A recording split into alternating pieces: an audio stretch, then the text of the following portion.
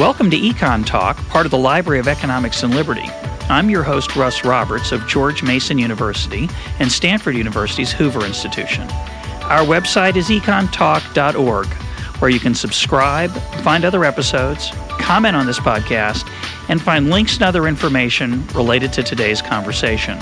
Our email address is mail@econtalk.org. We'd love to hear from you. My guest today is Christopher Coyne, a professor of economics at West Virginia University and a research fellow at George Mason University's Mercatus Center.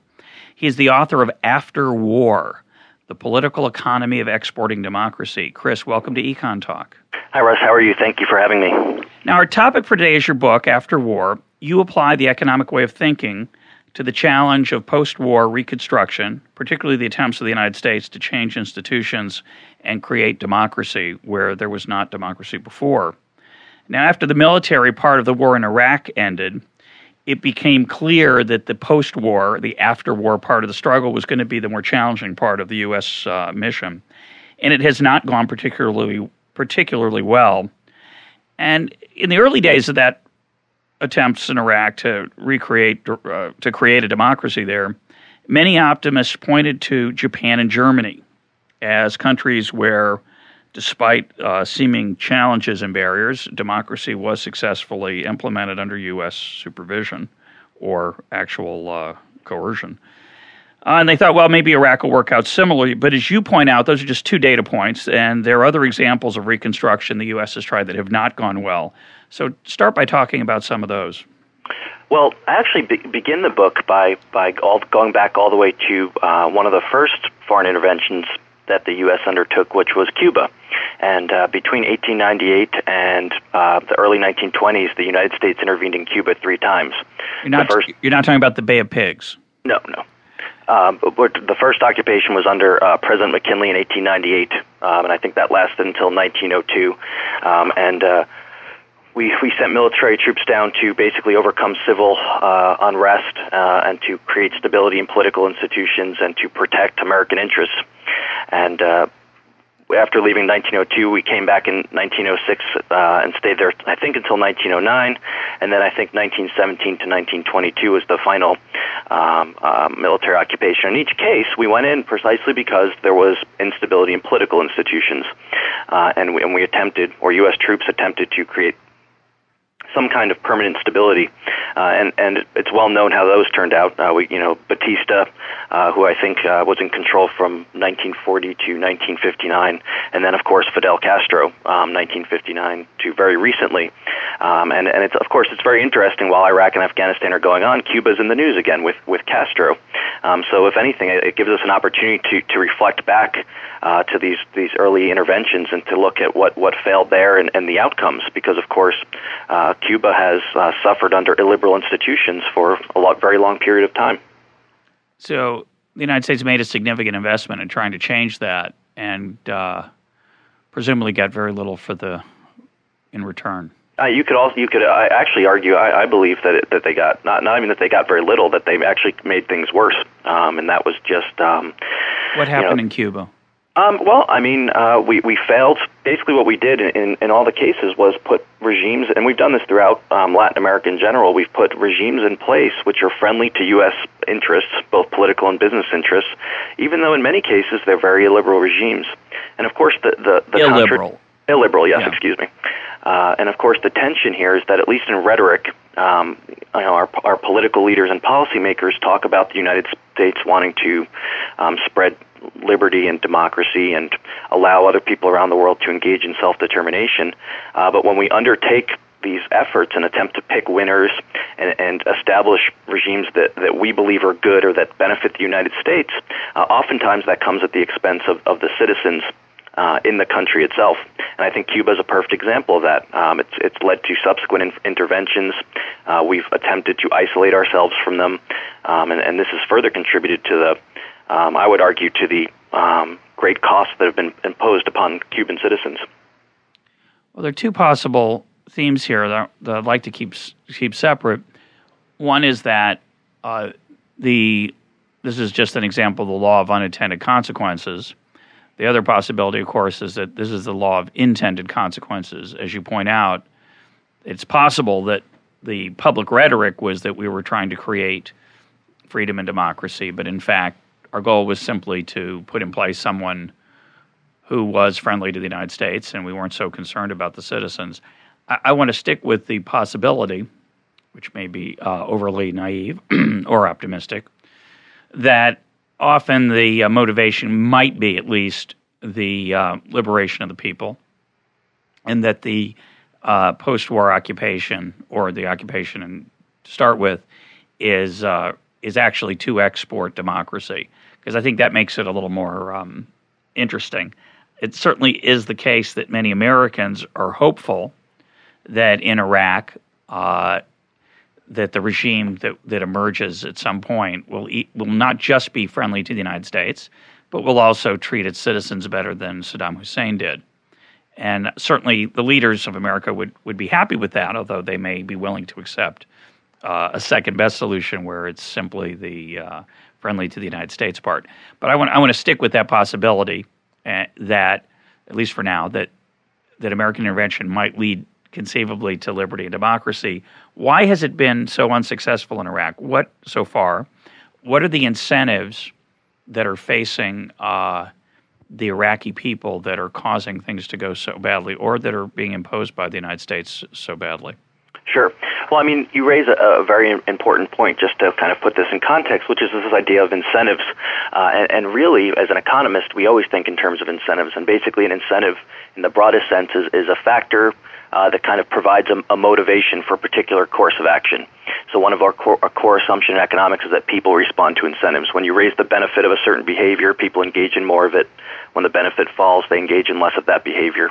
And likewise, when costs rise, when the cost associated with the behavior increases, people will engage in less of it, and vice versa. So really, the Reconstruction process is all about incentives, because occupiers are in the country, and they're trying to create a set of rules which provide incentives for citizens to continue within a liberal democratic set of institutions. And when those incentives are absent, basically the reconstructed institutions will unravel. So we can analyze this all in terms of incentives. Do citizens within Iraq, or any country being occupied for that matter, have the incentive to pursue ends that align with liberal democracy? And to the extent they do, we'll see success, and to the extent they don't, we'll see failure. So in the case of Iraq, the citizens have faced numerous incentives which cut against our end goal of establishing liberal democracy. The most obvious one, the one that's talked about the most in the press, is just the historical experiences of the various groups. And of course, we always talk about the Kurds, the Sunni, and the Shia, because those are the easy categories to talk about, but it's a lot more complex on the ground. There's various subgroups within those broader categories, and they have historical tensions and conflicts which have lasted for centuries. We're seeing this now in Basra, right? We're seeing the Shia, a lot of infighting between the Shia, and the number of deaths there has increased drastically over the past month. So there's these historical experiences, and the issue here, of course, is when you don't get along with other parties, it's very hard to form some kind of cooperative solution to the larger metagame, if you want to think of it that way, of establishing liberal democracy in Iraq, the nation. So one point which you make in the book is that the transaction costs, the bargaining costs, the negotiation costs are much higher than they might otherwise be, because the groups that are doing the negotiating don't trust each other. So it's very difficult, given the historical animosities. It's very difficult, because there's a puzzle here which you talk about, and I just want to lay this out for the listeners because I think it's such an interesting way to think about it.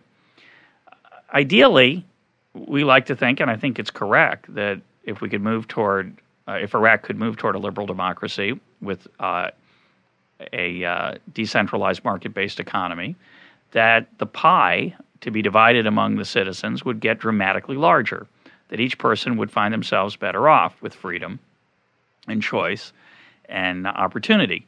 The problem, of course, is that you're not quite sure whether that's going to happen, and you're not quite sure what your share of that pie is going to be down the road. And if there's some rules that have to be established in advance that set that division up, the fighting over that is going to potentially cause people to forego the gains that they might otherwise have.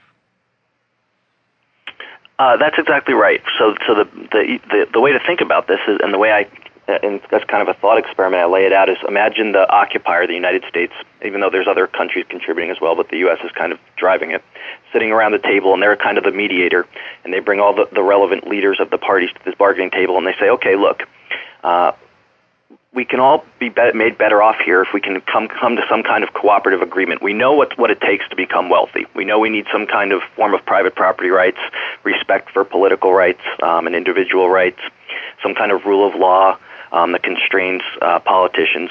So if we can all agree to some set of rules and agree to kind of coordinate around them so that they're sustainable, we can get really good outcomes. Look, you lived under Saddam Hussein. He didn't invest in infrastructure. He coerced you to do things you otherwise wouldn't have done. Here's a wonderful opportunity to kind of shift that equilibrium to something that will generate a higher standard of living for you. And on the face of it, of course, that's a very noble goal. I mean, who wouldn't want that? But the issue, of course, is that when you get these parties around the table, they don't want to negotiate with other parties precisely because of this issue of trust and credible commitment. They don't view the other parties as being credible or trustworthy. And on top of that, in many cases, the various groups have coerced others very violently in many cases at various parts throughout the history of the country. So in some sense, you can't blame them for not wanting to talk to or negotiate in good faith with the other parties, let alone come to some kind of long-term agreement, because there's this issue of, well, look, you've wronged me in the past, so there's that issue in itself. I don't want to basically negotiate with my enemy. And then on top of it, there's this issue of credible commitment. Why would they possibly believe that the agreement, even if they are able to strike one, is binding after the occupiers, who are kind of the enforcer of the contract, if you want to think about it that way, will exit the country eventually? So I guess, just as an aside, John McCain's promise to stay for 100 years, a promise he won't keep, of course, or future American presidents won't necessarily keep, is at least imaginably raising the probability that there'd be trust. But the problem I see, and again, you talk about in the book, is that even if you do trust each other, which they don't, but even if they do trust each other, you have additional problems because people are fighting over who's going to get the bigger share, and they're willing to use threats of violence and actual violence to keep people from cooperating. That's right. Well, there's two interesting issues here. Just to go to your side very quickly, the occupiers, and I point this out, are in a kind of a bind, because on the one hand, you're exactly right. If they did stay, if they said, look, we're staying till this is done, 100 years, 200 years, whatever it is, and it's actually credible, then that could be could signal to the indigenous parties, the citizens of the country, that look, there is going to be a third party enforcer. But as I point out, that creates a whole new set of problems, which is part of the conflict, of course, is because the U.S. Said, look, we're liberating you, we're allowing you to engage in self-determination, and we're not occupiers, right? Initially when we went in, that's what the rhetoric was. We're not here to occupy you, we're here to liberate you. And the problem is, the longer we stay and get directly involved in political, economic, and social outcomes, the indigenous citizens don't view us as basically a benevolent liberator. They view us as basically, undertaking activities which benefit the United States at the cost of them. So there's that trade-off there. The longer you stay, you can enforce contracts or serve as a third-party enforcer, but at the same time, you also kind of can't at the same time say, well, look, we're here to liberate you and allow you to engage in self-determination, but if we don't like the outcome, we're going to change it at the point of a gun if necessary. But part of the rhetoric that's going on, which I think is unproductive, as opposed to the incentive insights that you bring to the table, part of the unproductive rhetoric is that when you use the word occupier, it can mean something neutral, it can mean something coercive, and it can mean something exploitive. It does not appear to me that the U.S. is exploiting Iraq, either its people or its resources, the way we think of an oppressive occupation. And I think what people see when they see what's going on in the news, when you see car bombs going off and people being killed, either Americans or citizens, in the name of getting the Americans out of the country, I think people have this idea that it must be oppressive. But, of course, it doesn't have to be oppressive. It could merely mean that the people doing the bombing think that they'll do better in a world where things are more chaotic than in a world where the United States is controlling things. And I think that is the issue for the credible commitment. The U.S. people are not going to tolerate being in Iraq for 100 years. They're might not tolerate it for more than another year or two, especially if they're deaths. And I assume, and this is what I want you to comment on, I assume the people that are behind the terrorism in Iraq now are looking forward not to Iraq being free of the United States because the United States is harming the citizens of Iraq, but they want Iraq to be free of the United States so that they can have a more dominant role than they would otherwise have. And that set of incentives is going to be very destructive. That's exactly right. You're totally right. Which is basically they want. I mean, terrorism and there's many different. Look, there's an ongoing and very large literature on the motivations behind terrorism. And I'm not saying this is the only factor, but I think that the one you point out, which is if you don't feel like you're part of the game, if you want to think about it that way, or that you're going to get what you consider either a fair share of the pie, or if your role in terms of power in the new Iraq, if you want to think about it that way, is large enough, or what you perceive it should be. One response to that is to fight the occupation, and one form of fighting the occupation and the attempt to reconstruct the country is to engage in terrorism. So that's definitely part of it. Again, I don't want to claim that's the only factor, because I think there's others as well that are influencing the terrorism in Iraq. But this is definitely part of it. And on top of it, there's this whole issue of perception. And as you mentioned, rightfully so, there's different types of occupations. There's different motivations. There's different ends. But there's this issue of perception as well. And in many cases, I think how the U.S. views or perceives the occupation is very different than how the Iraqi citizens view the occupation, as well as other countries around the world. Excellent point. And this is a key issue. Part of the problem is policymakers and American citizens, we view ourselves as being benevolent, and in many cases we are. Going back to our one of our initial discussion points was this issue of, well, look, if you can coordinate around these liberal institutions, we'll get good outcomes. I mean, who doesn't like private property? Who doesn't like wealth? Right? These are good. Most people would say these are good things. Self-determination, representative government. Most Exactly people like right. the idea of them, at least. That's right. And we view, when I say we, I'm referring to the United States in the broadest sense. We view ourselves as bringing about good ends, and that's noble in some sense, right? I mean, we're trying to get good stuff here. But in many cases, the Iraqis and people in Iran and Saudi Arabia and Jordan, and you can go on and on, don't necessarily view it in that manner. So there's this disconnect between perceptions, which has, in many cases, negative outcomes, because what we perceive as being good, they perceive as being bad, and so on.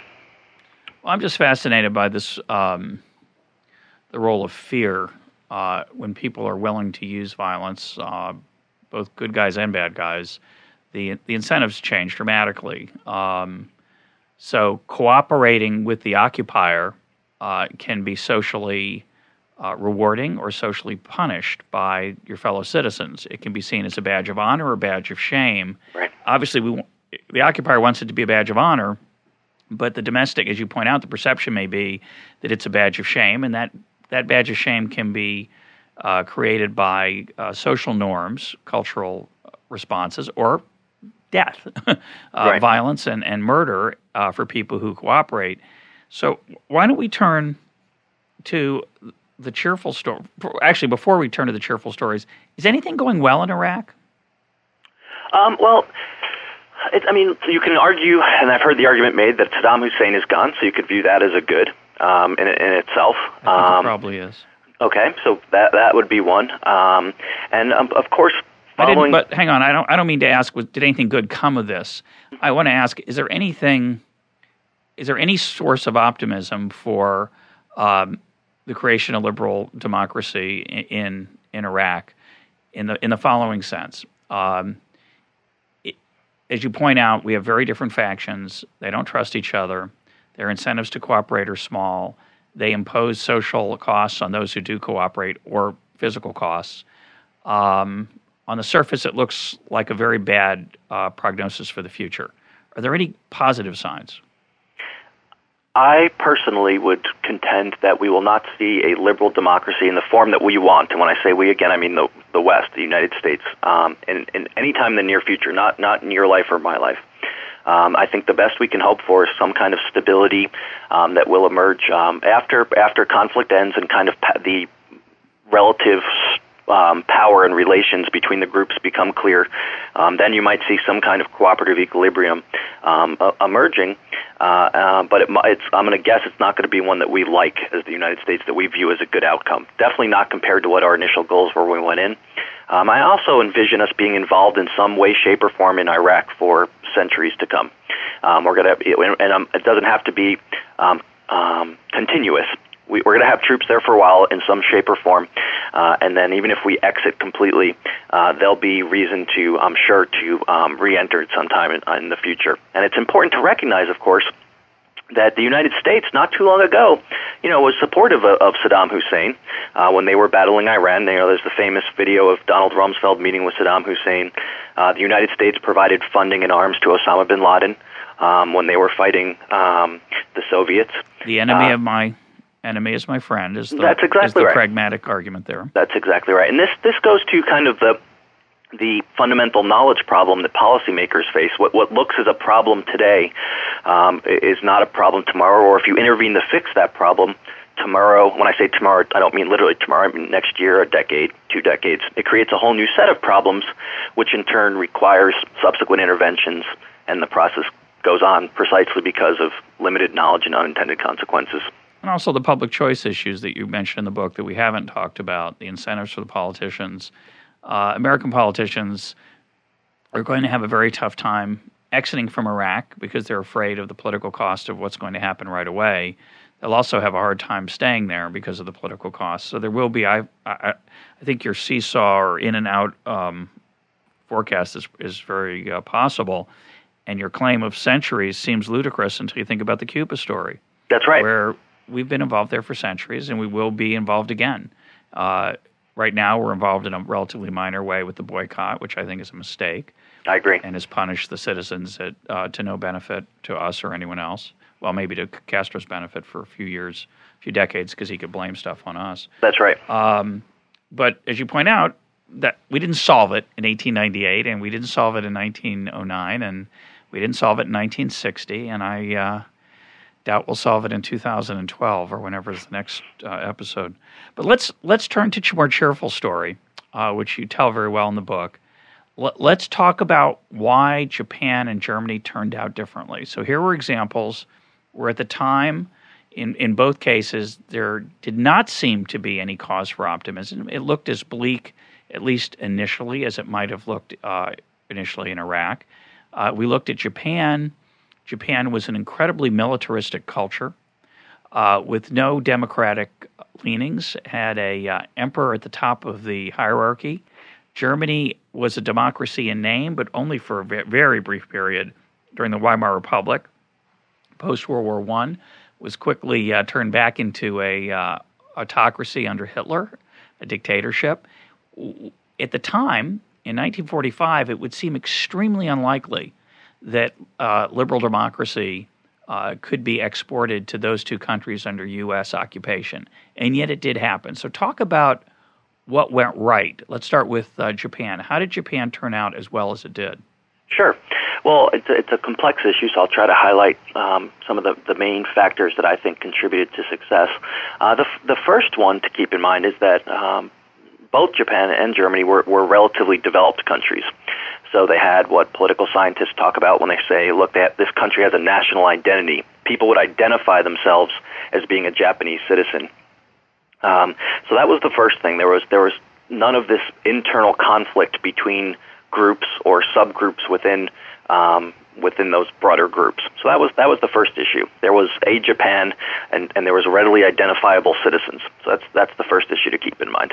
The second is that, in contrast to our more modern military efforts, Japan and Germany were both international wars. There were clear nation states engaged in a conflict, and there was a clear winner. I mean, we thoroughly defeated them. They surrendered. So there was an official surrender by the emperor, and the U.S. entered as occupiers. So when MacArthur enters the country, it's clear that the United States is in charge. They're occupying the country. There was discussion of liberating them and making them free, but the goal, it was clear that we were in charge. What we said went. So that's the one issue to keep in mind here. The citizens of Japan knew they were in a war. They knew they had lost, and they knew they were being occupied. And as you point out, the state of their economy and body politic was devastated. That's right. By that war. Psychological devastation and as well as physical devastation, which is the other interesting thing as well. If you read accounts, and this goes back to our discussion about perceptions, many Japanese citizens viewed us as when we came in, they were scared of us. They thought we were going to be extremely coercive and abusive to them. And rightfully so after the war, right? It's not like they had interacted a lot with Americans. They had the information that their government gave them and saw the war going on. So of course they view us as a coercive enemy. And for the most part, we treated them pretty well. The United States treated them well. We tried to provide food to them. Now we had problems with food delivery services, but we still attempted to do this. For the most part, we respected their rights and their property. And while we were going through the Reconstruction, and there wasn't this issue, there was no insurgency, the U.S. troops did not have to worry about, getting shot at or blown up as they carried out their mission. And of course, that makes it a lot easier to engage in Reconstruction because, and this is one of the, kind of just tying it back to Iraq now, one of the things a lot of people look at is the amount of resources, dollar amounts, the number of new buildings and schools and hospitals. And it's not to say that this infrastructure is not important. Ultimately, it is to development. But it only works. Infrastructure can only be used successfully if there's some notion of cooperation and peace. In other words, a school doesn't matter if it can be blown up at any point or if kids can't attend school because they're worried about being killed, which is what happened in Iraq, but didn't happen in Japan. So the way I think about it, and I think I use this example in the book, is to think about Japan as a firm. Okay, so think about Microsoft, for instance. Microsoft has a beautiful building. The employees go every day, and the culture of Microsoft is really what makes it the company. Imagine that the employees go home at night and the Microsoft building, the headquarters, burns down.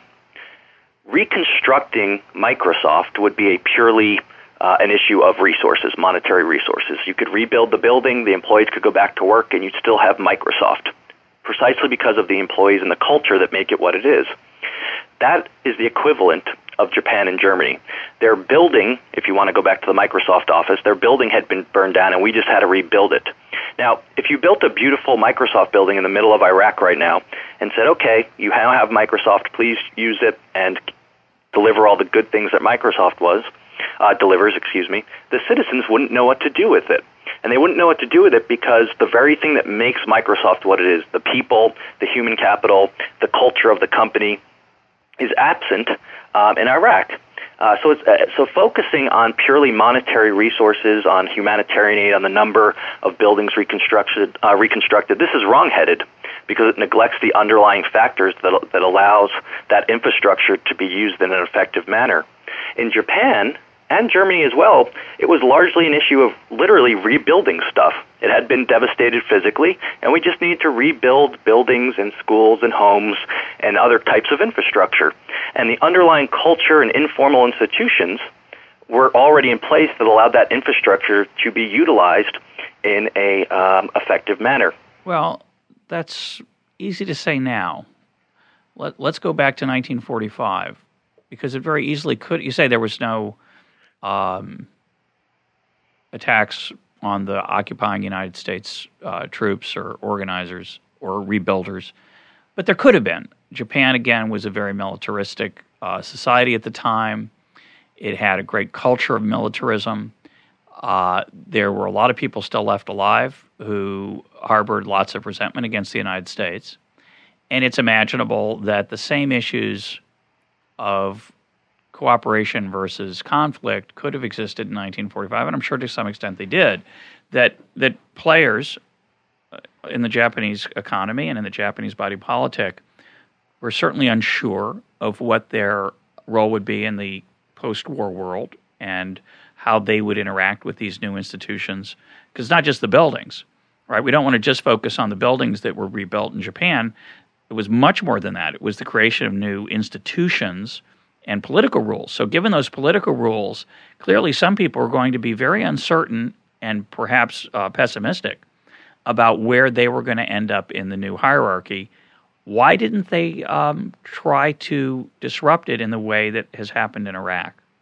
No, this is an excellent point. Let me just step back for a moment. I don't mean to make the Reconstruction sound as if it was very a simple task or purely just dumping money and then you got good outcomes. You know, when the U.S.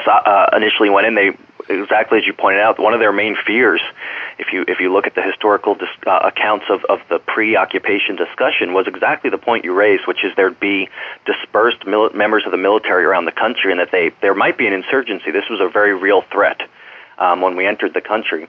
And of course, there were protests about, as I mentioned before, there was problems with food delivery, and some of the citizens held protests. They were largely peaceful, but they held them nonetheless. So these were real issues. The important point in Japan, which I attempt to point out in the book, is that there were already national institutions in place which had carried over or passed through from the pre-war period to the post-war period. So what happens basically is, and MacArthur was brilliant from this standpoint, he realized very quickly that in order to overcome the trust issues and the credibility issues that you and I discussed earlier, he needed to utilize established mechanisms of credibility. So the first thing he does when he gets there, or one of the first things he does, is go to the emperor's palace and get his picture taken with the emperor. And that's published in newspapers. And when you had your picture taken with the emperor, it gave you a status of not equal footing to the emperor, but you were viewed as being a leader because you were in the presence of the emperor. And of course, average citizens didn't get to see, let alone be in the direct presence of the emperor. MacArthur does this, even though, by the way, the United States citizens, I think it was about 70 to 80%, wanted the emperor tried for war crimes and executed. Yeah. That's right. And MacArthur said, no, we need him. He's going to be central to our Reconstruction effort, precisely because this issue of legitimacy and credibility.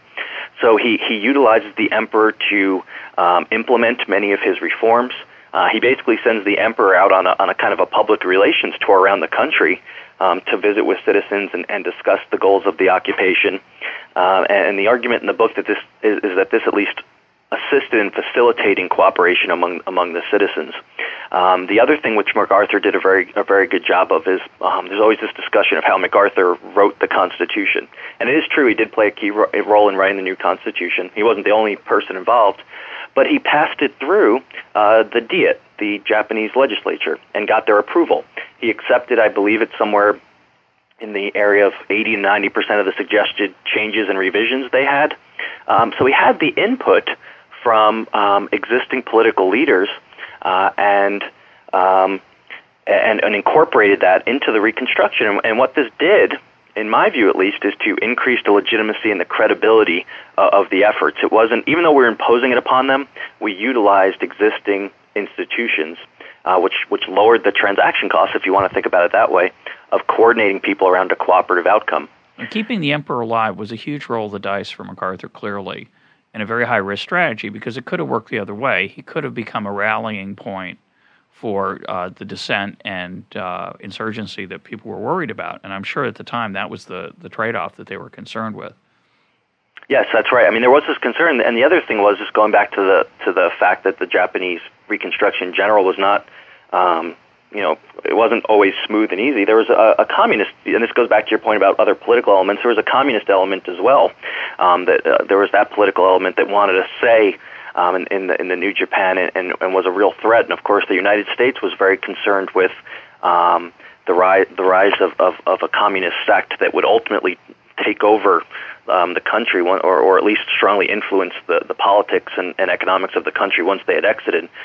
So there was that issue going on as well. And you're exactly right. There was the potential, at least, that the emperor could have kind of, if you want to think about it in terms of defecting from what MacArthur wanted and actually hurting the Reconstruction. But the fact that that didn't happen, I wouldn't say it's luck, but it is in some sense. It could have swung the entire Reconstruction in the other direction. Because on the surface, the Iraqi story looks somewhat similar, right? They get a constitution. America, I assume, wrote most of it, but it did go through some sort of representative body that approved it, which would seem to be an encouraging sign. So what's the difference in the two cases? Well, I mean, the first difference is just the fact of the Japanese citizens versus Iraqi citizens. And it's true there's Iraqi citizens, but in Iraq, people tend to view themselves within their group or subgroup as compared to viewing themselves as being a member of a nation state. They view themselves as being a member of a nation state, but their primary identification is kind of within their group, ethnic, religious, or subgroups. So this goes back to the idea of, well, we all want different stuff. Is my group or subgroup really being represented? Am I really going to get a fair shake here in the new reconstructed country? And is this thing going to be sustainable once the occupiers exit? Of course, remember that it was approved by a representative body, but the American yes, in Iraq. Excuse me, I should clarify.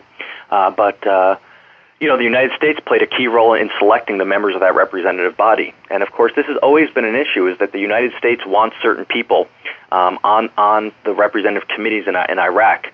They want to get rid of the members of the Ba'athist Party, right? That's one of the first things they do, is get rid of the members of the Ba'athist Party. And in some sense, the reasoning made sense, right? We can't tell who really supported Saddam Hussein and who didn't, so we'll wholesale kick all of them out. And that way I can be sure I get rid of all the people that truly supported him.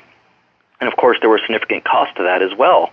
And one of them is that now people were basically disenfranchised. They said, look, you're saying we can engage in self-determination, you're liberating us, but now you're telling me I can't be part of the negotiations towards my own future country. Right? And this, to a large extent, contributed to the insurgency and the suicide bombings and all the other conflict.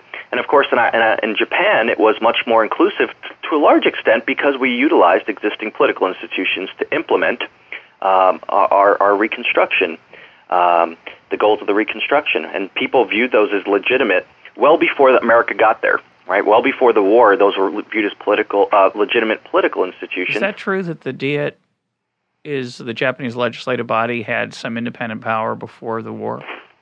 During the war, their power was limited. It's not nowhere near what we have here in the United States. It was a well-established institution which has a long history and was well known by the Japanese citizens. That's in some sense the key point. They knew what the legislature was. They knew who the emperor was and the role of the emperor. And these weren't up for questioning. It wasn't, well, who's this emperor? Do I really know him? Do I trust him? What role does he play? These things were already established. So it was just a matter of what I call in the book, instead of wholesale change and reconstruction, it was kind of tinkering on the margins. It was utilizing existing mechanisms to kind of bring about the change we wanted. And it was just a lower cost effort from that standpoint. When I say cost in this case, I don't mean monetary cost. I mean cost in terms of effort to get the outcome we wanted. Just to clarify, you're not suggesting that if we had spared Saddam Hussein from trial and execution and made him the spokesperson for the new regime, the new Iraq, that it would have gone better. That it would have mirrored the Japanese in the role of the emperor.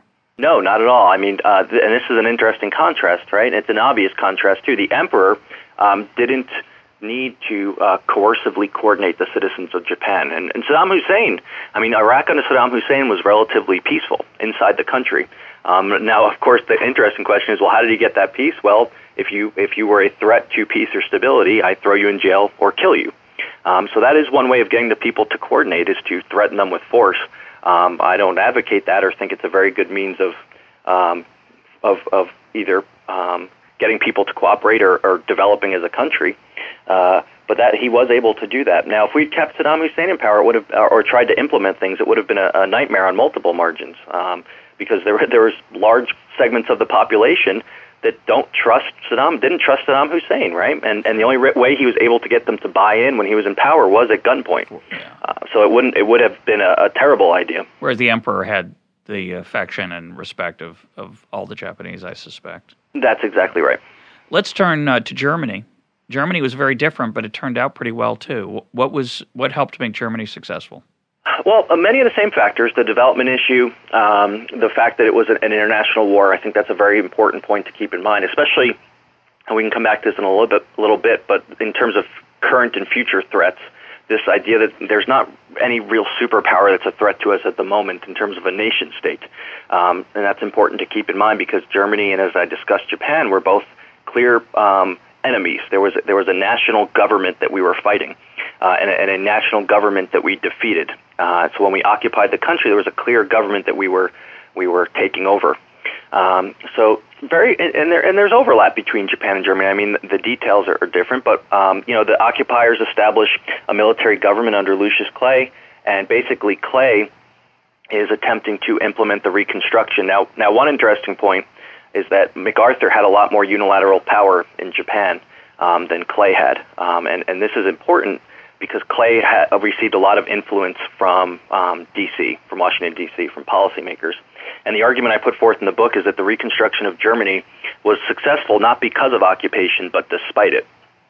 And it's interesting because, of course, when we go into the country, the United States I'm talking about, we keep many of the economic controls that the Nazis had put in place, price controls, rationing schemes, and we don't allow the economy, basic market forces, to operate. We're doing the same thing in Iraq, is my understanding as well. We're not really, we're supposedly exporting liberal democracy, which usually means bottom-up rather than top-down economic decision-making, but my understanding is we've done a lot of top-down economic decisions there. That's exactly right, exactly right. And this, of course, is an inherent contradiction. As you point out, we're trying to export liberal democracy and freedom, but really what we're doing is engaging in central planning writ large, not just in the economy, of course, but over political and social institutions as well. So we're attempting basically to rationally construct a complex array of institutions that can't possibly be constructed by any foreign government. And so in Germany, we get these economic controls are maintained, and Ludwig Erhard goes behind the back of Clay and basically goes on the radio and lifts the price controls. And he knew he knew that the economy was basically suffering because the economy didn't begin to recover immediately after the occupation, and the reason why was because of these drags that were on the economy in the terms of controls and rations. And basically, Erhard goes on the radio and lists the controls. And in a funny story, Clay calls him into his office and kind of scolds him and says, "Why did you do that? You know that the rules are such that you cannot make changes without the approval of the military government."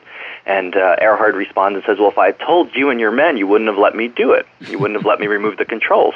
And he knew basically that the occupiers didn't know what they were talking about when it came to economics, and that the quickest way, of course, to free up an economy and to get resources moving, to get them allocated to the most highly valued ends, is allow prices to fluctuate, to allow them to operate. He went on the radio and unilaterally disbanded the price controls? He said the price controls are no longer in effect. We are removing them. And of course, he was key in terms of basically being the advisor in terms of finance and economics to the occupation. So the occupation had brought him in as an advisor. And he had credibility as a result. And he had, right. And he understood basic economics too, which is always a plus. That's a plus. Yeah, especially for that role. So he was a key driver behind the opening of the economy. And basically, when the occupiers allowed German citizens to engage in self-determination and to figure out what they wanted to do and allowed them to do it, then the occupation and Reconstruction worked. So it wasn't the central planning. A lot of people tend to perceive Japan and West Germany as examples of our ability to go into a country and centrally plan the liberal democratic institutions, both formal and informal. These are examples people say of us going in and writing a constitution, and it works.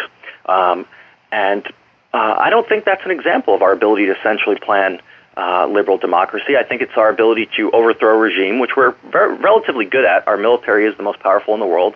And really, in both cases, it's our ability, in the case of Japan, to recognize the importance of indigenous institutions and to utilize those in a manner that allowed for success. And in Germany, we didn't realize that. We actually slowed it up by putting these drags on the economy.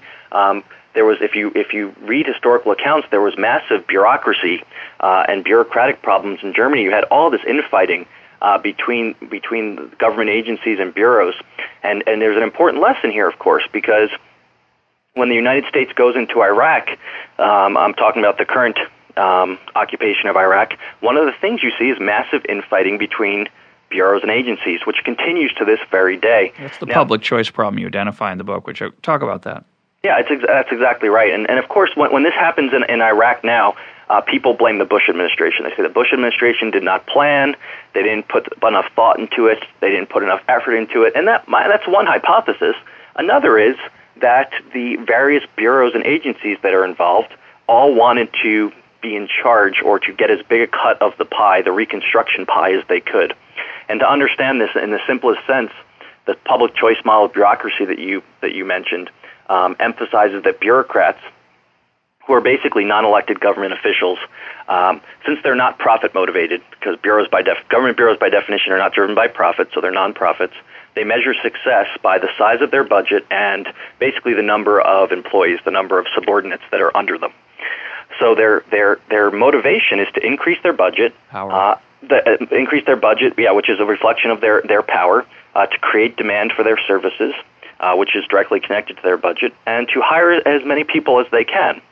So, of course, what happens is you get all this infighting, not because the Bush administration didn't try hard enough, but because the various groups, the bureaus and agencies, all want to have a position of power. I want to be in charge, because when I'm in charge, I get a bigger budget, I get to hire more people, and so on. So that's ultimately what happened. And this is not limited to Iraq, and it's not a function of a Republican administration. That's one of the things I want to emphasize, is the power of economics or shifts focus from, well, this is a Democratic or Republican issue. Instead, it's an issue of government and the ability of government to centrally plan the complex array of institutions that are required for liberal democracy. And really, failures are bipartisan. If you look historically, Democrats and Republicans have failed. It's not that one's a better central planner than the other. They're both pretty bad at it. And you point to Somalia and Haiti as examples we've forgotten about conveniently, I think, in some of our optimism in the run-up to Iraq's reconstruction, where America tried to do something from the top down and failed. That's right, in both cases. And as I attempt to point out, these are the real relevant comparisons for Iraq and Afghanistan. When policymakers and politicians say, well, we did it in Japan and West Germany following World War II, we can do it now. Those are very poor comparisons because all the conditions that you and I discussed are largely absent in Iraq and Afghanistan. Somalia and Haiti, I'm sorry, go ahead. No, go ahead. Somalia and Haiti are much better comparisons. And they're also better comparisons from the standpoint of the threat that the United States faces in the future, which is not from a nation state, a superpower, but from weak and failed states and kind of rogue groups within those weak and failed states. That's the main threat we face. And Somalia and Haiti were both driven in some sense, and you can make the argument that they were driven by noble motivations. In Somalia, you have a civil war after the collapse of the government in the early 90s, and the U.S., originally we go in as peacekeepers with the United Nations, and our goal is just to provide humanitarian aid and peace. We're not choosing sides. And eventually, very quickly, and this is an example of mission creep, dealing in many senses with what we just discussed about bureaucracies. Bureaucracies want power. One way of getting power is to expand the mission. Right? Why stop at peacekeeping when we can try to democratize the country as well? Since we're here already, we should try to do more good stuff. Why waste the effort? And basically, what happens is when we deliver humanitarian aid to one of the sides engaged in the civil war, again, this issue of perceptions rears its ugly head. We bring humanitarian food, water, and aid to one of the groups engaged in the war. The other side, the other warring party or parties, doesn't view it as humanitarian. They view us as helping their enemy.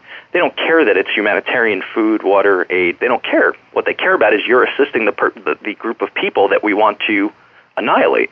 So what do? Well, they don't view us as being neutral. They view us as assisting the enemy, and they shoot at us. And then the United States ran into a difficult position. They had to either decide to shoot back and then no longer maintain neutrality or exit the country. And soon thereafter, the United States exited.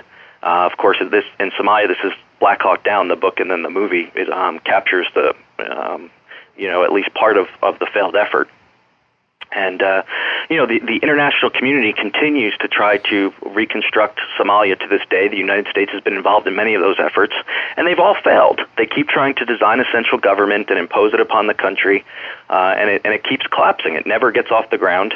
And Somalia is a perfect example of what happens when you try to top-down impose central institutions on on groups of people where it just kind of doesn't fit. What happened in Haiti? In Haiti, we basically went in because Aristide basically was overthrown, and we went in to restore him to power, which we did. We were able to restore him to power.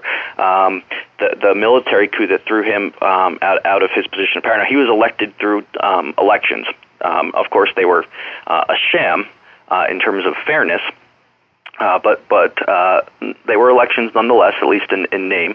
And he had been an ally or a friend of the United States, which again should raise a flag right there, because of course he was a very illiberal leader, and not someone that we would consider good, pretty much on any margin. I should just mention, by the way, that throughout this podcast we've been using the word liberal in the classical sense, meaning devoted to liberty, not the American modern political sense of the word. So when you say he was illiberal, you mean he was repressive and bad for freedom. That's exactly right. So democracy basically is just a mechanism for electing people. When Americans and Western leaders and policymakers often say, well, we care about democracy.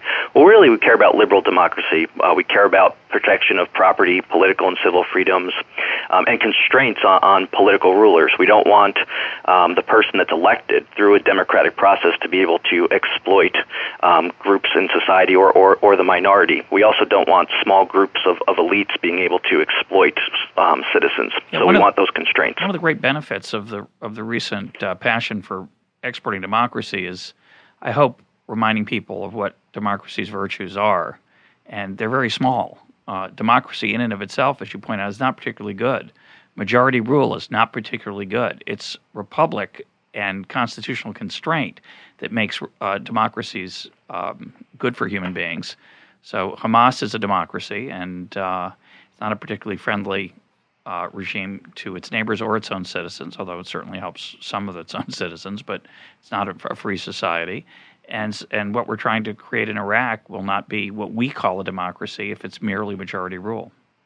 That's right. I mean, elections, even though the elections we've held have been plagued by violence, that's the relatively easy part. Getting people to vote is not hard in itself. It's just organizing elections. The much more difficult part is establishing, as you point out, binding constraints on the people that actually win the election. And that's ultimately what, to the extent democracy has value, that's what it is. It's that it's just a form of collective decision making, but that the outcome is good from the standpoint that the winner can't abuse the people that voted or minorities or its political rivals. I mean, one of the biggest problems I think with these failed democracies, as you point out, is that they have elections, but if they're not competitive because opponents are afraid they'll be killed afterward. Either because the Constitution that is on paper won't be respected, or because there isn't a Constitution, or because there aren't any protections, it's meaningless. That's exactly right. And Haiti is actually a perfect example of this, because when Aristide came to power, there was rivals who didn't view him as legitimate and were willing to utilize violence to overthrow him, which they initially were able to do. And the United States went back in under Operation Uphold Democracy was the name of the mission in Haiti. How eloquent. Yes, What year are we in? Let's see. I think we went in 94, I believe, and we were there until 96, if I remember correctly. So we restore Aristide to power, and we attempted to establish a uncorrupt judiciary, to establish the rule of law. We failed, but these were the stated goals of the mission. And of course, the proof of all this is that in 2004, so we exit in 96. In 2004, Aristide is basically forced from power again and forced into exile. And of course, the first person, and this goes back to our point earlier about repeated interventions, the first person, of course, that he looks to, or the country, I should say, instead of person, that he looks to for help is the United States, right? And he says, well, look, He's expecting the United States to use its military to intervene to help protect him and retain his power. And of course, at this point, the United States has other things going on, and they say, no, we will sit this one out, and he's forced from power. So even to the extent that reconstruction, the one aspect that was successful, which you could even define as a success, which was restoring him to power, ultimately failed. Because in February of 2004, he was forced from power, and he never returned. And the citizens there have been repressed for the longest time. There's no investment in infrastructure. People produce at a subsistence level because it's a classic case of when you produce anything beyond the subsistence level, the government basically bashes you over the head and takes your stuff. And you know, so this is these Somalia and Haiti. They're more descriptive of our current state of affairs, and I think with this weak and failed states, one of the problems we have is Westerners, not just citizens but policymakers, have a fetish with nation states and governments, and somehow it's that if you don't have a government, any kind of government, then it's anarchy, it's chaotic, it's bad. But what's important to consider here is the relative alternatives, the feasibility set. And unfortunately, as we've discussed throughout this podcast, in many cases, the feasibility set does not contain a liberal democracy. It doesn't contain an alternative where political leaders can be elected and then constrained in their actions. So what we get when we try to prop up either existing governments or impose them upon people is very bad outcomes. We might get democracy, but we don't get liberal democracy. We don't get those constraints. So there's a good argument, I believe, to allowing weak and failed states to completely collapse. Here you have governments that are basically a pure cost on their citizens. They provide little, if any, benefit to the citizens at large. Now, they do provide benefits to their cronies, to their family, to their close friends at the expense of citizens. But they don't really provide any benefits to their citizens, yet we insist on trying to prop them up. We restore them to power, we send them monetary aid, we send them military weaponry, we use our military to prop them up or to give them military power, we fund guerrilla groups. And this is a terrible, terrible strategy if our goal is truly to make the citizens better off, because basically what we're doing is empowering the worst governments in the world, and we're allowing them to stay in power longer than they should. And when a state's weak, failed, or it's collapsing, that's a good sign of something, which is it's not providing goods and services that people want. So the kind of the mindset of, well, if you don't have a government, Somalia being the case, of course, a perfect example because they have no central government. Since the collapse of it in the early 90s, Somalia is a case of anarchy. It's chaotic. We must fix it. That's the viewpoint. But every effort to fix it has generated a worse outcome. So maybe the alternative is that we don't fix it. We allow it to collapse, and for the natural course of things to kind of evolve and emerge on their own. And like most interventions, it's motivated by the view that somehow we can do better. We can intervene. We can pull the strings here and there and generate better outcomes. But when we recognize the limits on our knowledge of how to go about doing this, when we recognize unintended consequences, when we recognize these public choice issues that you raised before, I think we should be extremely skeptical of our ability to intervene and manipulate outcomes toward a desirable end.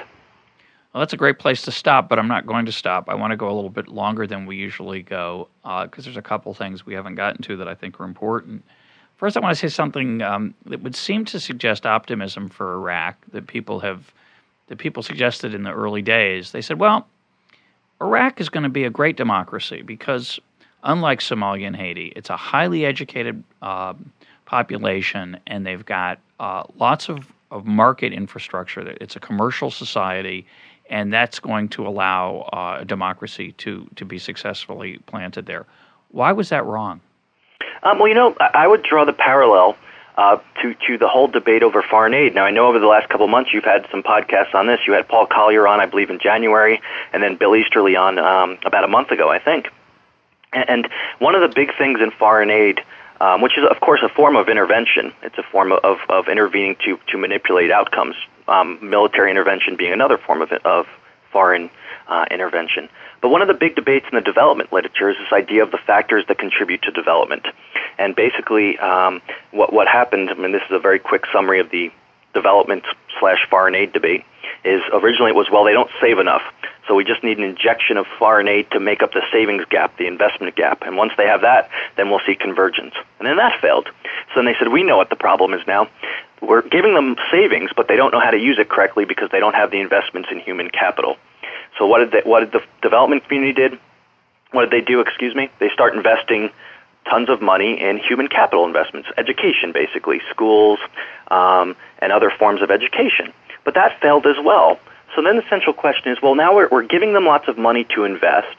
We're providing them with the opportunities for human capital or to invest in human capital, but why aren't we seeing convergence? Why aren't we seeing development? And of course, the problem is, as Bill Easterly pointed out in his discussion with you, is this issue of incentives and information. In most cases, the countries that receive aid don't have the incentive to use it correctly. They don't have the incentive to establish secure property rights. So that even if you invest in human capital, for instance, the opportunities to you after making that investment are minimal. They're constrained because in many cases there's a lack of property rights and the subsequent opportunities that emerge from those.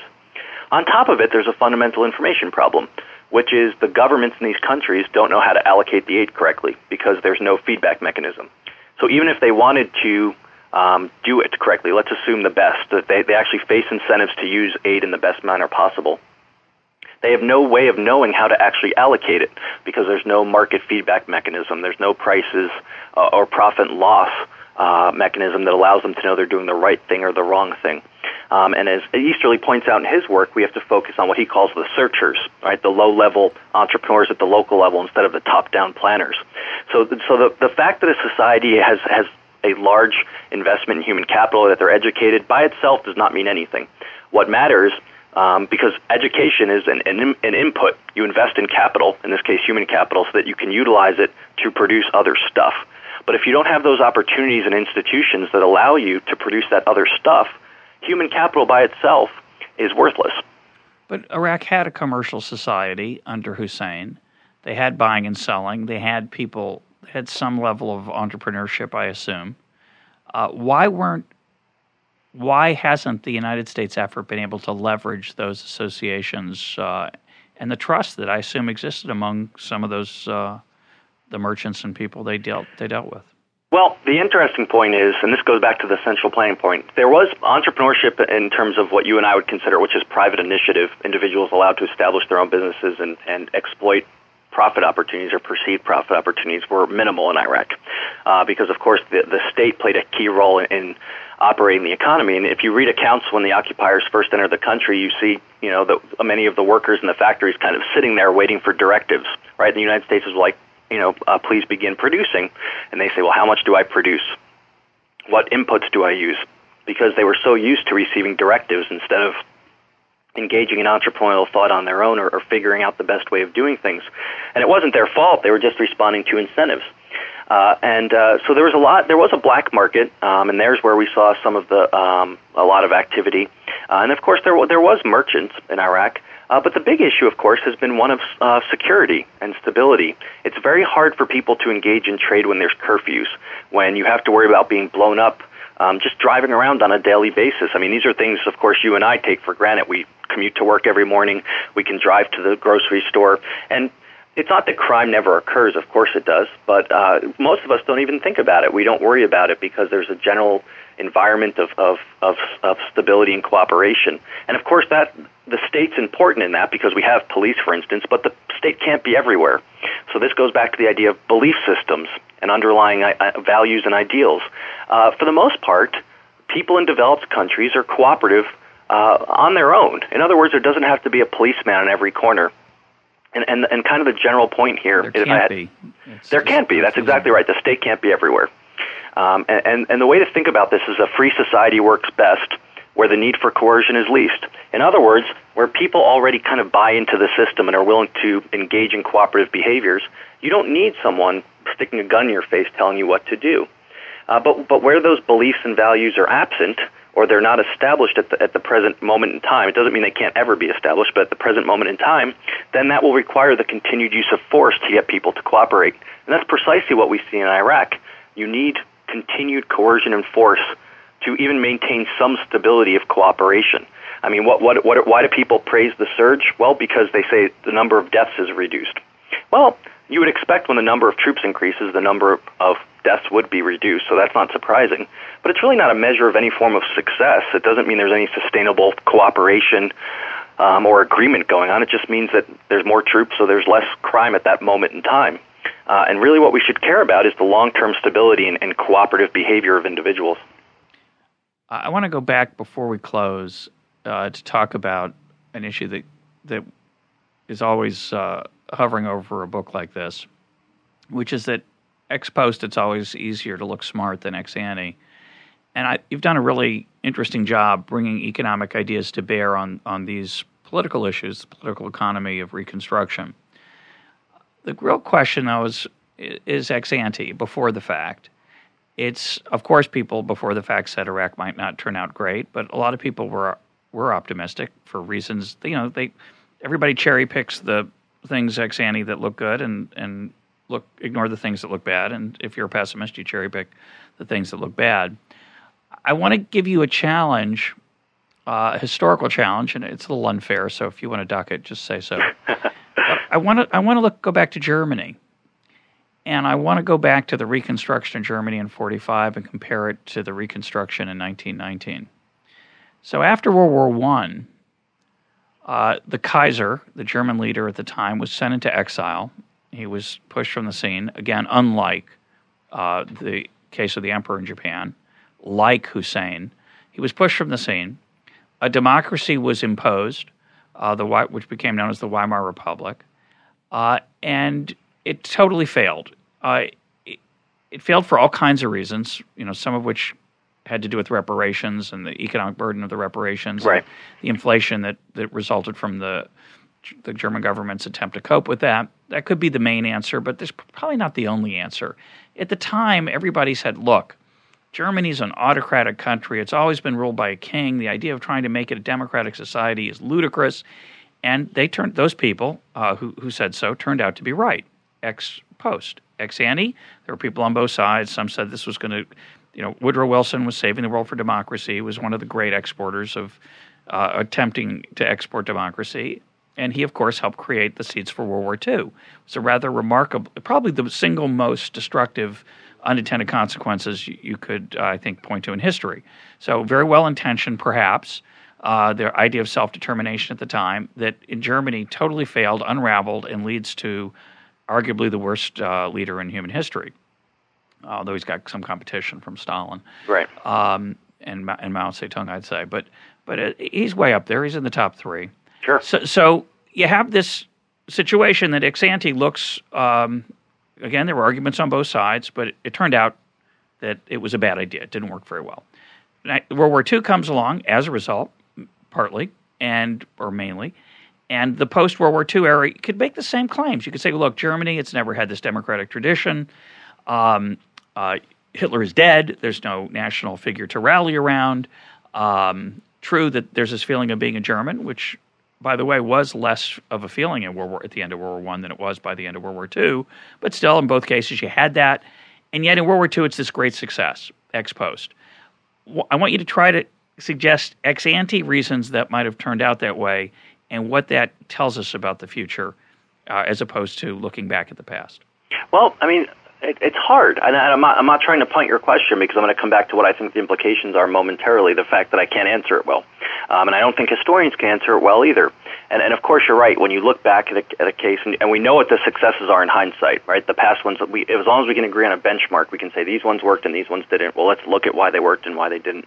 But at the time of either the time of action or ex ante, before the fact, we don't know. And all of these cases, there's no, at least in the case of the United States, where we went in and said, 100% certainty, this is going to work out the way we want. There was always doubts, and I just want to make that clear, especially in the case of Germany and Japan. In both cases, we were very uncertain what the outcome was going to be at the time that we entered.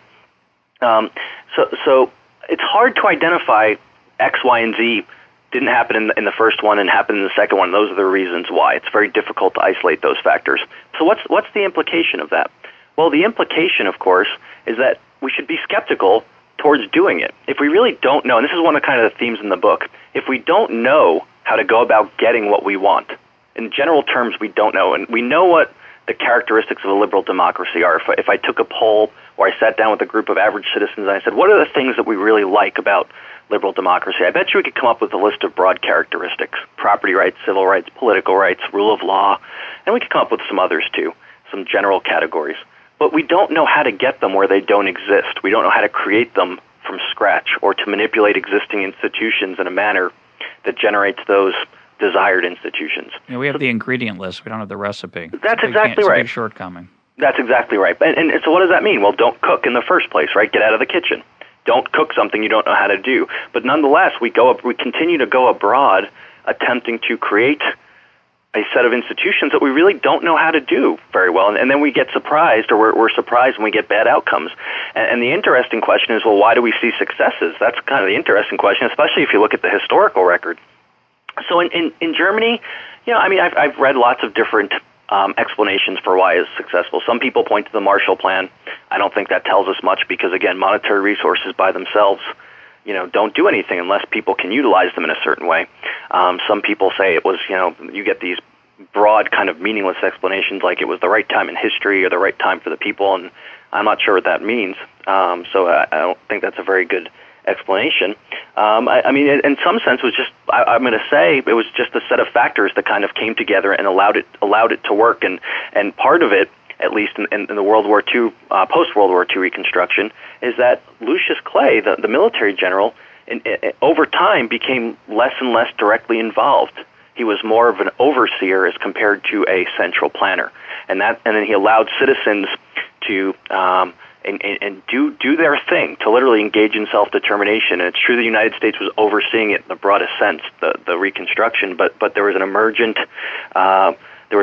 path that those institutions took, which allowed them to be sustainable. So I think efforts to try to say, well, 1, 2, and 3, these factors, the reason why it worked here and not there, right, is the wrong way to think about it, because we just don't, identifying those out of context is near impossible. Even more impossible is picking those up and then transplanting them to other countries. So when people say we used X amount of troops in Japan, but we only used Y amount in Iraq, see, this is why it failed, is a meaningless way of looking at it. It's worthless because 10,000 troops in Japan is different than 10,000 troops in Iraq. There was an insurgency, wasn't there, in the German countryside against the American occupation after the end of World War II? Nothing major, nothing on the scope of what we see in Iraq at all. Because an interesting thing that you talk a lot about, and I think very well about the incentives. It's interesting that those incentives in Germany and Japan, and I would add after the American Civil War as well, did not coalesce into a successful insurgency. Most people don't realize at the end of the Civil War, there was a real chance that the South would refuse to accept the peace. That, sure, the Army had laid down its arms, but there were plenty of people with horses and guns that would, and the North let people keep their horses, which was a very controversial decision at the time.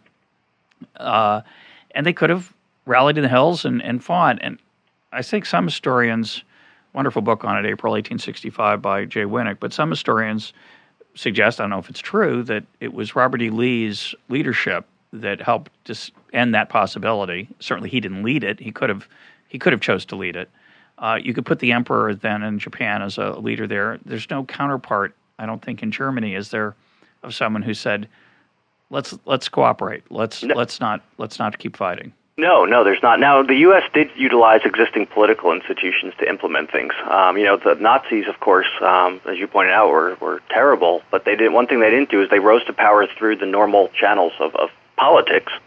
And they didn't completely dismantle those institutions. It's not like they destroyed them. They actually utilized them to rule, again, relying on coercion to do so.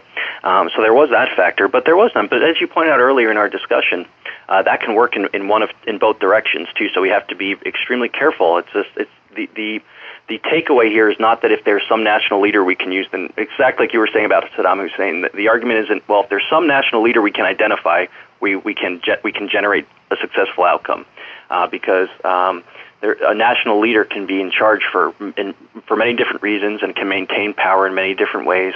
And as you pointed out earlier, it's also a possibility that they can work against the Reconstruction, and to the extent that they're actually legitimate, working against the goals of the occupiers can generate a perverse outcome. Well, we're out of time, but I wanted to let you close with one other thought. As you point out, one conclusion you can draw from the historical record is success is unpredictable. It's also low probability, and we don't know how to create it ex ante, so we should be highly skeptical. Going against that is the inevitable desire of people to try to make the world a better place, and top-down direction, whether it's economic or political, seems to be seductive for people, and leaders will always find it useful to invoke it. What can we do then? If you're a skeptic about military intervention, if you're a skeptic about political reconstruction, what would you recommend the policies that we should pursue? What policy should we pursue if we want to make the world a better place? Sure. Well, the position I take is one of non-intervention and unilateral free trade.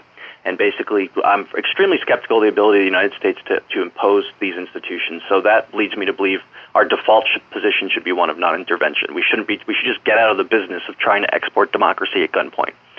The second part of the position I propose is unilateral free trade, which is precisely the opposite of how most people perceive our interactions with what we consider to be bad or illiberal regimes. Our first reaction, and that of politicians and policymakers, as well as most citizens, is to isolate them. You mentioned before Cuba. That's one example of this logic. Of course, we isolated Cuba as part of the Cold War strategy, and we do the same thing to Iran, to North Korea. We impose sanctions upon them. We refuse to trade with them. And the argument I make is that trade is a very valuable mechanism of change, and it's a voluntary mechanism. You offer the possibility of interacting and exchanging with members and citizens of the United States, but you don't force other countries to do it. So instead of isolating those countries, instead of imposing economic sanctions, which, by the way, typically don't work. I mean, I don't even know if we have an example of economic sanctions that have ever generated regime change. Typically, they punish. I'm sorry, go ahead. Well, they generate a warm glow. It's politically powerful to say that we're playing tough with this regime. That's mainly exactly right, the warm glow view of it. But typically they hurt the citizens of the country because they prevent goods and services from entering. And as you mentioned with Castro, it provides bad leaders with fodder to continue to speak out against the United States because they can just turn to their citizens and blame the evil United States for making them poor. So what I'm proposing is an alternative to that, which is contrary to standard logic of isolation, we should integrate. What better way to demonstrate to countries and citizens and individuals around the world the powers of Western liberal democracy and capitalism and freedom than to actually allow them to exchange with us, to allow them access to our markets and to interact with our citizens. And the key here, of course, is that free trade has significant economic benefits, and most economists agree that free trade is good in terms of increasing wealth. More often overlooked is that there's cultural benefits to free trade as well. And of course, Tyler Cowen at George Mason has done wonderful work on this, the benefits of cultural exchange and trade and how cultures become more diverse and integrated, and they grow and emerge over time as trade occurs between cultures. So the argument I put forth is instead of trying to impose democracy upon people, impose freedom, which of course is an inherent contradiction, people have to self-determine. It has to emerge from the bottom up. They have to decide they want freedom because, again, a free society works best where coercion is least. So we don't want to have to impose it and coerce it upon them. We want them to choose it. And ultimately that means allowing them to decide whether they want it or not. And the argument is if we grant them access to our goods and services, not only will they be better off economically, but also in terms of exposure to beliefs, values, and ideals which underpin a free society. And of course, this isn't a panacea. Giving someone the option to trade with you doesn't mean that they will. It also doesn't mean that you'll get a good outcome. But it's my contention that non-intervention and free trade is the best alternative out of an admittedly imperfect set of alternatives. My guest today has been Christopher Coyne, professor of economics at West Virginia University, research fellow at George Mason University's Mercatus Center, and the author of After War. Chris, thanks for being part of Econ Talk. Thank you, Russ.